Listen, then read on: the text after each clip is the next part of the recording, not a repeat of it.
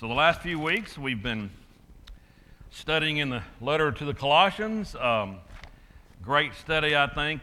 We talked about the church at Colossae was a good church. Paul is writing to them, probably did not know these folks. It was probably established by Epaphras, who was telling Paul about the congregation, reporting to him about their great love, their great steadfastness in the faith, and their willingness to serve.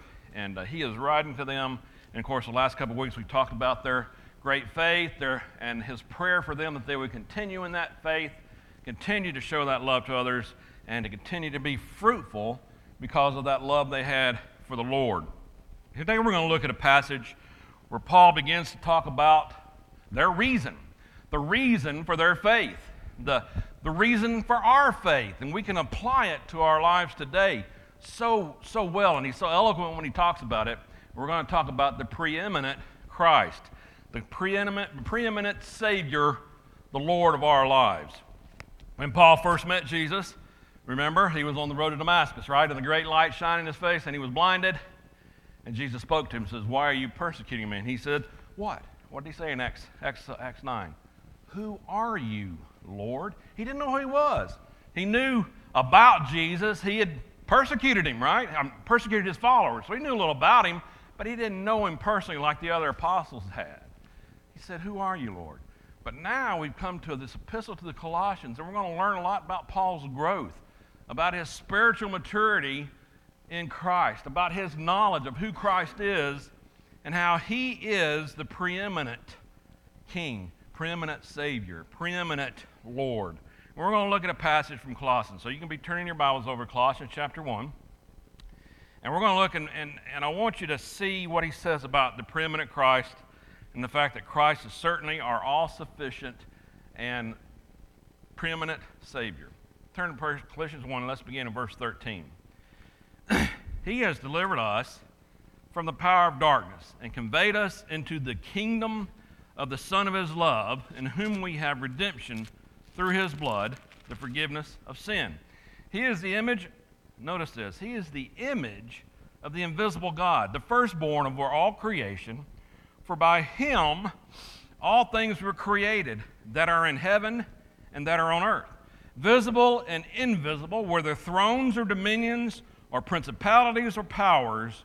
All things were created through him and for him. And he is before all things, and in him all things consist. He is the head of the body, the church, who is the beginning, the firstborn from the dead, that in all things he may have the preeminence. All right, that's a lot of words, right, in a small passage there, talking about the Christ. A lot of things said about him that Paul is saying, all these things, and we're going to look at it a little deeper, try to understand that. You might say, well, I know this stuff. I've known this my whole life. Well, you might not have considered some of these things as deeply as perhaps Paul wants the church in Colossae to do. For instance, verse 13, he is the king over his kingdom. Turn over to John chapter 8, and we're going to look at a few verses from that. John chapter 18. We're going to look for a few verses there. John chapter 18, and you might put a holder in book of John, because we're going to be referring to a few passages there. John chapter 18, and let's begin in verse 33. Then Pilate entered the praetorium again, called Jesus, and said to him, "Are you the king of the Jews?" And Jesus answered him, "Are you speaking for yourself about this, or did others tell you this concerning me?" And Pilate answered, "Am I a Jew? Your own nation and the chief priest have delivered you to me. What have you done?" And Jesus answered, "My kingdom is not of this world. If my kingdom were of this world, my servants would fight, so that I should not be delivered to the Jews. But now my kingdom is not from here." Pilate therefore said to him, "Are you a king then?" Jesus answered, "You say rightly that I am a king. For this cause I was born, and for this cause I have come into the world, that I should bear witness to the truth.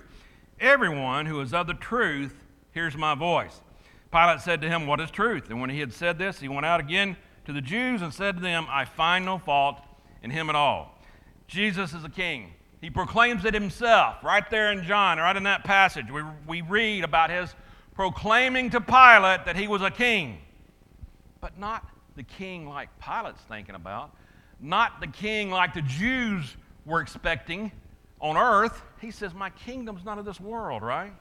He is the king over the heavenly kingdom, the kingdom of heaven, the kingdom that he referred to over and over and over during his ministry. Remember that? The kingdom of heaven is at hand. This parable is like the kingdom. This teaches us what the kingdom is all about. He is a king, and he's reigning in his kingdom now. He is a king over all. His kingship is proclaimed in Revelation. Let's turn over to Revelation and read a few verses there. Chapter 1. What does it say about his kingship? And this is important because we've talked about many who believe in premillennialism, the 1,000-year reign when Christ returns and all this stuff, and how the kingdom has not been set up yet. The kingdom is to come and all these things. But I want you to pay attention to that because this kind of helps us understand that the kingdom is here. The kingdom is in right now. Beginning of verse 1, let's read, beginning in chapter 1, let's read beginning in verse 4. John, to the 7 churches which are in Asia, grace to you and peace from him who is, and who was, and who is to come, and from the 7 spirits who are before his throne, and from Jesus Christ, the faithful witness, the firstborn from the dead, and the ruler over the kings of the earth. Now, I just mentioned, Paul just said he's the firstborn of the dead in that passage we read. John's restating that, and he's saying he's the ruler over the kings of the earth. Well, if his kingdom has not been established yet, how can that be, right? Read on. To him who loved us and washed us from our sins in his own blood, and has made us kings and priests to his God and Father, to whom be glory and dominion forever and ever. Amen. Behold, he is coming with clouds, and everyone will see him, even they who pierced him.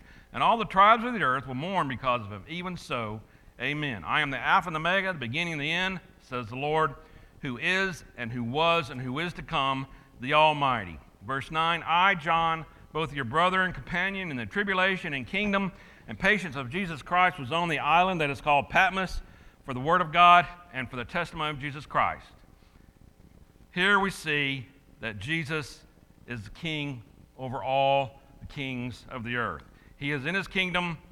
He came to the world to proclaim truth, and he's ruling in his kingdom. He's ruling over the kings of the earth. He's made us as his disciples, as priests, and those in Christ, as we read there, are going to be part of his kingdom. We're going to be ruling, in a sense, in his kingdom. Turn over to chapter 2 there in Revelation. Let's read a few more verses. Chapter 2, beginning in verse 24. Now to you I say, and to the rest in Thyatira, as many as do not have this doctrine, who have not known the depths of Satan, as they say, I will put on you no other burden, but hold fast what you have till I come, and he who overcomes and keeps my works until the end, to him I will give power over all the nations. He shall rule them with a rod of iron, and they shall be dashed in pieces like the potter's vessels, as I also have received from my Father, and I will give him the morning star. He who is near, let him hear what the Spirit says to the churches. Those who perceive to the end will rule with him. You see that? We're going to be right there with him. And you think about that, it's not like we're going to be, kings or God or anything, but our righteousness will prevail so well that we're going to judge the world because of our righteousness, right? Because of our being with God. He will also know, and you can turn over to chapter 17 there, and if you ever heard the Hallelujah chorus, you know these phrases. You usually hear that around Christmas time, but 17, and let's begin in verse 12. The 10 horns which you saw are 10 kings who have received no kingdom as yet, but they receive authority for 1 hour as kings with the beast. These are of one mind, and they will give their power and authority to the beast. These make war with the Lamb, and the Lamb will overcome them, for he is Lord of lords and King of kings. And those who are with him are called chosen and faithful. He is truly the King of kings. He is truly the Lord of lords. He is king over his kingdom, king over all the kings of the earth. Can we say any more about his kingdom?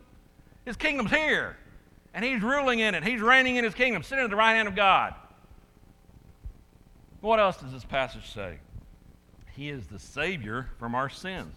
Verse 14, by virtue of his blood, we have redemption. The word redemption simply means a releasing affected by a payment of a ransom. That's one way to say it, I guess. He has paid for our sins through the shedding of his blood. We're released from that bondage of sin through the payment of Jesus that was shed on the cross through his blood. We know this, right? We know that that's happened. But do you ever meditate on it? Do you ever try to understand that for sure? What he did? He gave his life for us. You know, that's awesome. It's hard to find words, really. And it should be hard to find words. How can this be? How can God come and deliver his son for us? That's the greatest love there is, right? We can't fathom that. We can't understand that as humans in the flesh. We're told it, we can believe it, we can trust in it. But man, that's hard to understand, isn't it? He's redeemed us through the shedding of his blood. By virtue of his blood, we have forgiveness. Forgiveness, we have been released from that bondage of sin. And we can understand that, right? Sin can be a bondage, can't it? We all struggle with something, right? We have temptation every day. Some kind of sin we struggle with, right? He's released us from that bondage. He's tenderly cleansing us.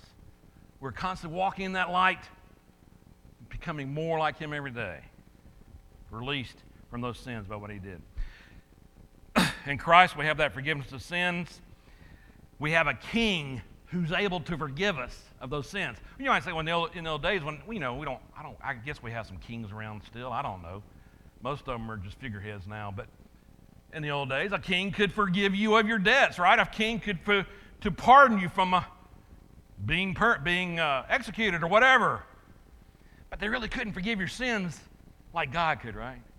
He's a king over all kings, over all heaven and earth. Verse 15 is interesting. I want you to pay attention to this a little bit. He says, he is the image of the invisible God.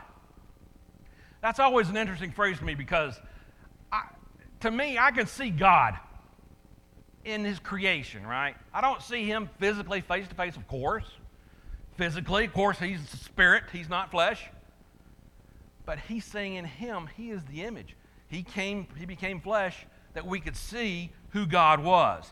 We know this from John. Turn back to John and let's read it. And this is an important passage. We've studied this before. But I'm going to begin in John 1, verse 1. In the beginning was the Word, and the Word was with God, and the Word was God. He was in the beginning with God. All things were made through him, and without him nothing was made that was made. That's what Paul is saying. He was the creator of all things. Turn down to verse 14. And the Word became flesh and dwelt among us, and we beheld his glory, the glory as of the only begotten of the Father, full of grace and of truth. John bore witness of him and cried out, saying, this was he of whom I said, he who comes after me is preferred before me, for he was before me. And of his fullness we have all received grace for grace. For the law was given through Moses, but grace and truth came through Jesus Christ. No one has seen God at any time. The only begotten Son, who is in the bosom of the Father, he has declared him. Wow. We know God through Jesus Christ. He came, he shed his blood for us, but that's how we know who God is, through Jesus Christ. He's been revealed through the flesh. Turn over to John chapter 14. We had a study on this when we were studying the gospel a few months ago. 14, verse 5. Thomas said to him, Lord, we do not know where you are going, and how can we know the way? Jesus said to him, I am the way, the truth, and the life. No one comes to the Father except through me. If you had known me, you would have known my Father also. And from now on, you know him and have seen him. Philip said to him, Lord, show us the Father, and it is sufficient for us. Jesus said to him, have I been with you so long, and yet you have not known me, Philip? He who has seen me has seen the Father. So how can you say, show us the Father? Jesus says, You want to know the Father? Know me. Simple as that. And by the way, there's no other way to know the Father but through Him. Buddha, Muhammad, Confucius. Who? Mary. Yeah. There's no other way to know Him. He is the image of the invisible God. Good point. I hadn't thought about Mary, but you're right. Jesus is the image of God who is invisible. He said, "He who has seen me has seen the Father." In other words, the Hebrew writer says we've seen the brightness of God's glory through Him. We can see the image of Him through His personification of God. And as Paul wrote to the Corinthians, he says, Jesus is the image of God. In the face of Jesus Christ is the knowledge of the glory of God. We can see His glory through Jesus Christ. Talked about last week, what is our purpose in life as Christians? To glorify God. And all that we do as Christians, when we sacrifice, when we're serving others, when we're preaching the gospel, our fruit, the things that become of that, glorify the Father. I mean, think about, right? The world thinks we're idiots. The world looks at us like, why do you believe in a God you can't even see? But when we do the will of the Father, He is glorified, even in front of those who don't believe, right? Even in front of a world that's dying. Next description is going to be a little bit confusing when we look at it. It's not confusing if you just kind of read over it. But we're going to look at it a little deeper. Let's read it. Back in verse 15, I'm going to read it again. He is the image of the invisible God and the firstborn over all creation. Now, think about that for a minute. The firstborn means what? Well, it can mean the first one born, right? Your first child. And in the Old Testament, especially among Israel and I guess among all society at that time, the firstborn had special rights, right? We know about Jacob and Esau. Jacob bought his birthright from Esau because Esau was tired. He'd been out there hunting in the field, in the woods, wherever, right? That was a big thing. The birthright for the firstborn was a big thing. It meant you were the heir. You got all the privileges. You inherited the wealth or whatever. It's a big thing. He's saying Jesus was the firstborn. Yet, there's some, did you know this? There's some that have concluded by that very passage that Jesus was born of God. He was created by God. Did you know that? There is a cult out there called Jehovah's Witness. I know you're all familiar with that one because they've probably knocked on your door, right? And they'll tell you that Jesus was created by God. He's not on the same level as God. He is a created being. And they have a translation of the Bible, right, called the New World Translation. And I had it here, and I lost it. I want to read it to you. But then in Colossians right here, let's see if I can get back to it real quick. Colossians 1, this is how they translate those verses I just read. And look at this. Listen to this. This is the New World Translation from Jehovah's Witness. It says in verse 15, He is the image of the invisible God, the firstborn of all creation, because by means of Him all other things were created in the heavens on the earth. These the things visible and things invisible, where they are thrones or lordships or governments or authorities, all other things have been created through Him and for Him. Now, does your passage have other in there? Did any of your translations have other? No. We just read in John 1, He was there at the beginning. All things were created through Him. Jehovah's Witnesses will tell you, God created Jesus, and then all other things were created through Him. A little different. So the next time Jehovah's Witness knocks on your door, invite them in and open up to Colossians 1 and ask them about Jesus being God and see what they say. You have perfect translation right there to show them. Perfect example. Defense. You might change somebody's mind there. Probably not, but you never know. Interesting, though, how people can misconstrue one passage and take that to mean something else. Firstborn of creation simply means He is the ultimate, He's the firstborn of all the people in the flesh, all those of God, right? He was not created by God. He was God. He is God. This phrase can be used in other places. I'm not going to turn to them in Exodus 4. It's used by God in his reference to the nation of Israel. They were the firstborn of God. They were His people. They had that birthright because He chose them. Psalm 89, he talks about David. David being the firstborn of the kings. Was David the firstborn in his family? No. You remember the story, how he was anointed, right?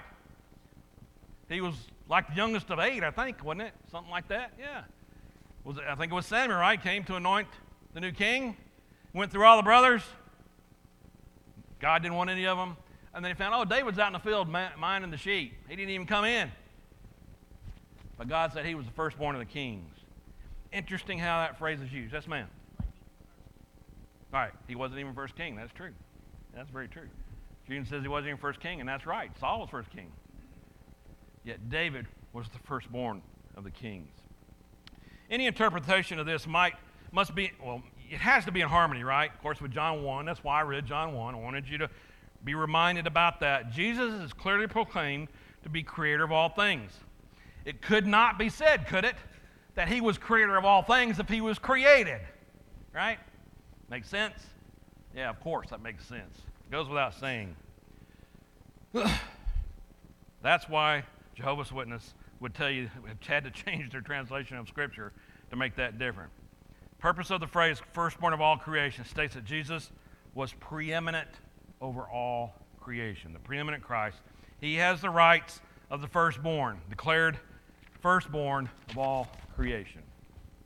Verse 16 and 17, we just said that he's the creator of all things. If he's the creator of all things, he has to be God, right? We just read that in John 1. If he's the creator of all things, he is the agent in which everything came into being. That means us, that means the world, that means the universe. And as creator of all things, it follows that he existed before everything was created. That seems to be the idea there in verse 17 too, when he says, and he is before all things, and in him all things consist. That's another interesting passage, right? All things consist. Sustainer of all things. In him all things consist. What does this mean exactly? Well, think about that for a minute. If he created the universe, he created us, he created, you can see the design, there's order there, right? Everything consists in him. What if all of a sudden he just took his power away? What if all of a sudden the creator of the universe decided, I'm not going to be the king anymore. I'm not going to be the creator. What would happen? Well, I can't say for sure, but most likely everything would go to nothing. The universe would probably go completely out of whack, I would think. I don't know, maybe the earth would quit rotating around the sun and we all die of freezing to death, I guess. I don't know. Things are kept in order by him being God. All things in him are consistent by him. In other words, he keeps things running, right? He's the superintendent, you might say. He's the guy that keeps everything going. All things in him consist.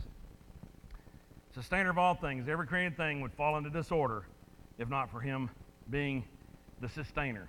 He's also, in verse 18, we read, the head of the body, the church. We know this, right? The church is the body. The body is whom? Us, right? We are the church. It's not the building. It's not some group that meets in the Elks Lodge. It's the people. We are the universal church, speaking in that sense. Everyone who is a believer, who's been added to the church, is part of that universal church. And you can also refer to the church as a local congregation, as we are. We are part of that universal, worldwide group of believers, the church. Local congregation would be us. In this context, Paul's speaking of the church universal, of course. And as head of the church, Jesus is over that church. He has all authority in heaven and in earth. He's the one who controls the destiny of those in the church, right? What is the destiny of those in the church? Well, we want to be with him in eternity, right? We've talked about that many times. We are basically in eternity now on earth, in the flesh.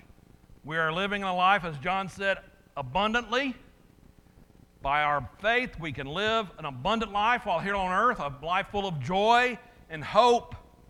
Doesn't mean you're not going to suffer, but it means you can have that joy that passes all understanding, right? And then we have that hope of eternity, being with Him in heaven. He's the head of the church. He will be delivering that church over to the Father at judgment. Those who are going on to their reward will be rewarded. Those who believe. Have some that have already gone to sleep in the Lord. They've gone on to be with the Lord, and that's a wonderful thing. We have that hope because Jesus is the head of the church. And then in verse 8, the past part of 18, he talks about the beginning and the firstborn from the dead. Interesting passage, right? Of course, the word beginning meaning, a commencement. From the Greek word arche, or there's many meanings you could have of it. Origin, commencement. You think of beginning, someone graduating from school and they're beginning their life, right? They're commencing. You go to a commencement and you leave there and you start your life, right? That's kind of the way that word is looking at. And he is firstborn from the dead. What does that mean exactly? Well, we just talked about being firstborn, right? He's the firstborn of creation. He's also the firstborn of the dead. That's an interesting passage. It could be misconstrued, perhaps. But we talked about firstborn's not the firstborn or being a created being, but the preeminent being, the preeminent God, the preeminent Christ. Turn over to 1 Corinthians, and let's read a passage from 1 Corinthians 15.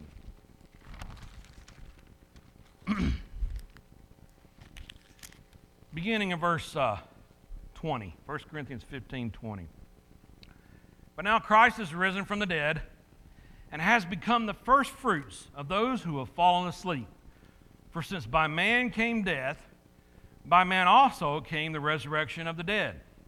For as in Adam all die, even so in Christ all shall be made alive, but each one in his order. Christ the first fruits, after those who are Christ at his coming.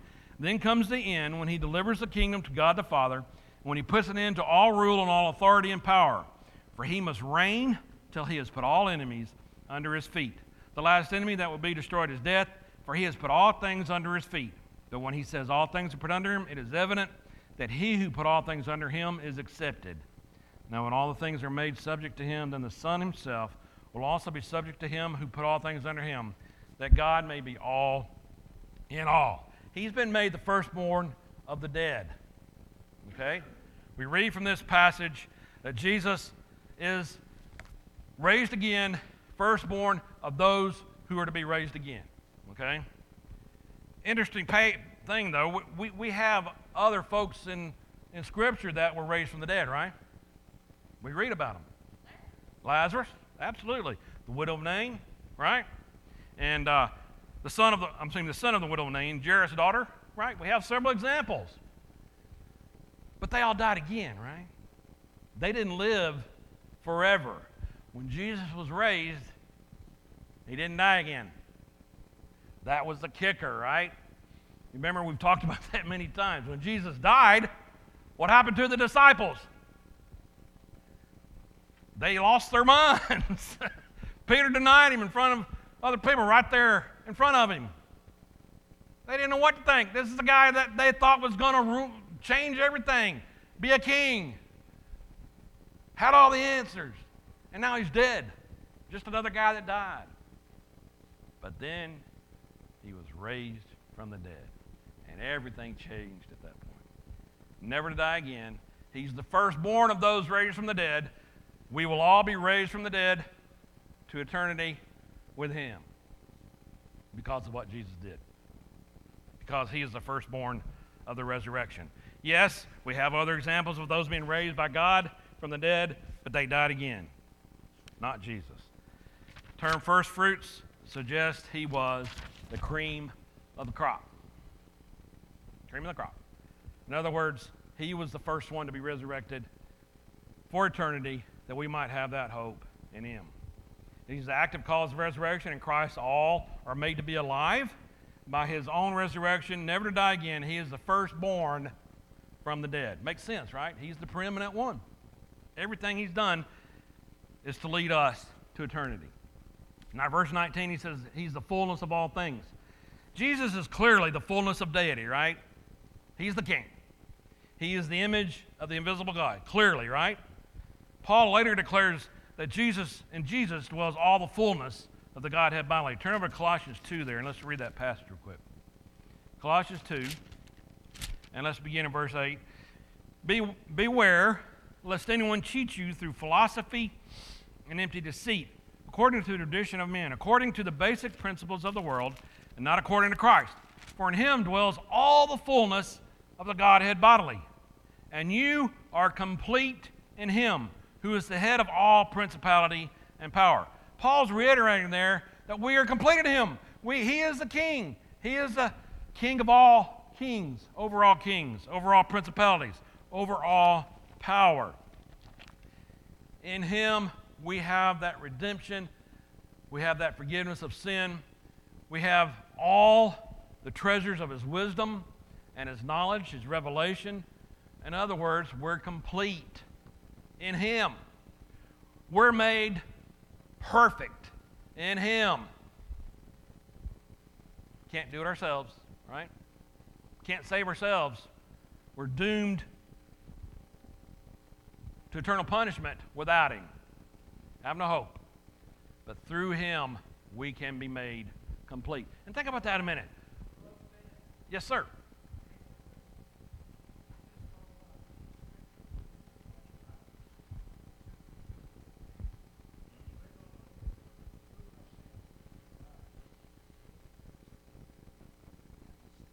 Yeah.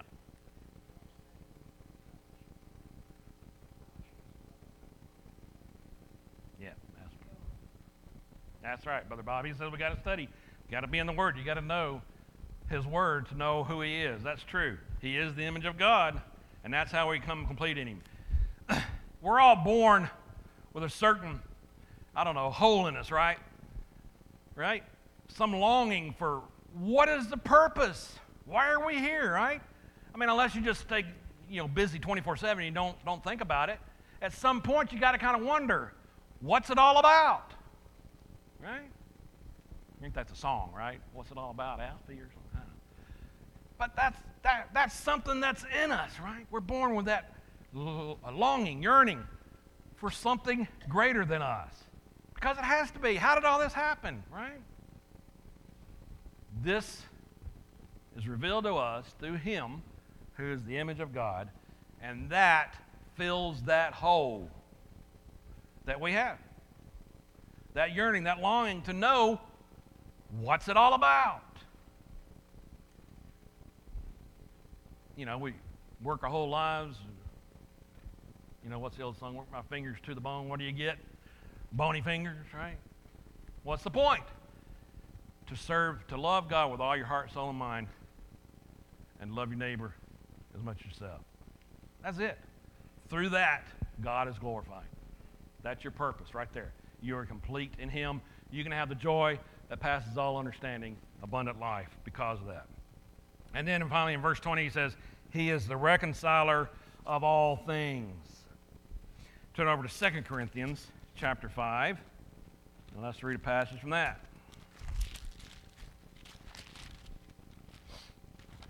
2 Corinthians chapter 5.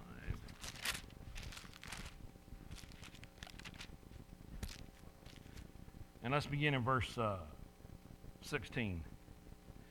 Therefore, from now on, we regard no one according to the flesh, even though we have known Christ according to the flesh. Yet now we know him thus no longer. Therefore, if anyone is in Christ, he is a new creation. Old things have passed away. Behold, all things have become new. Now all things are of God, who has reconciled us to himself through Jesus Christ, and has given us the ministry of reconciliation. That is, that God was in Christ, reconciling the world to himself, not imputing their trespasses to them, and has committed to us the word of reconciliation. Father's desire is to reconcile us to himself. He has such great love that he wants us to be reconciled to him. By being reconciled to him, what happens to us? We're saved. We get salvation. We get to spend eternity with God. And I don't want to spend eternity without God. That's a scary thought right there. To me, anyway. Not necessarily to the world. But I'm a sinful man. I am so thankful that God has decided to do this. He includes everyone, Jews and Gentiles, all people. He also says he's reconciled things in heaven and in earth and in heaven.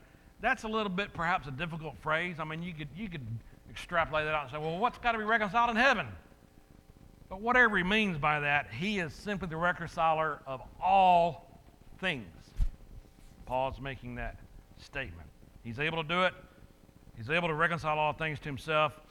He's made that peace through the blood of Jesus on the cross. The death of his Son is now possible for sinful man to be reconciled to God. That's an amazing thing. And I know we say, well, okay, I understand that. That's great. And I pray to God. I'm thankful for him every day. I give my thanks to him. But the world doesn't understand that, right? And I want us to constantly remember that. We serve a wonderful, loving God. So loving that he gave his only Son to reconcile us to him. He wants us to be with him. He wants us there. We were created to glorify him. That's an awesome thought, right? A God who created the universe wants us to be with him. Well, it's an interesting passage that Paul has here to the church at Colossae. He's come a long way, as we said, right? First he says, "Who are you, Lord?" when he was met by Jesus on the road to Damascus. But now he's proclaiming that Jesus is the king over his kingdom. He's the savior of our sin. He's the very image of the invisible God, firstborn of all creation, creator of all things, sustainer of all things, head of the church. He's the beginning, the firstborn from the dead. He's the fullness of all things, and he is the reconciler of all things to God. Remember, anytime you read these passages, you have to look at other passages too, the context and other passages to make sure you understand what he's saying. Paul is simply saying what John already said, what the other apostles have said, Peter said. Jesus is God. He's part of the Godhead.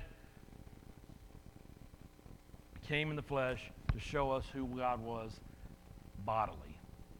Image of the invisible God. That's how we know. You don't need anybody else. Just him. That's it. Someone says, I'm going to heaven one day. I said, yeah, but are you a Christian? Well, no, but I believe as long as I do good things, I'm a good guy. I don't hurt anybody. I'm going to heaven. Tell them to go to John. Tell them to go to Colossians 1. Read it to them. Sorry, but everybody sinned. And just because you're a good person don't mean you're going to see God. I know that sounds tough. Maybe that sounds not so nice. But it's the truth. Jesus said, I came to bear witness of the truth. In the world, you will be told things that are not true. Happens every day. Just turn on TV. Jesus is the truth.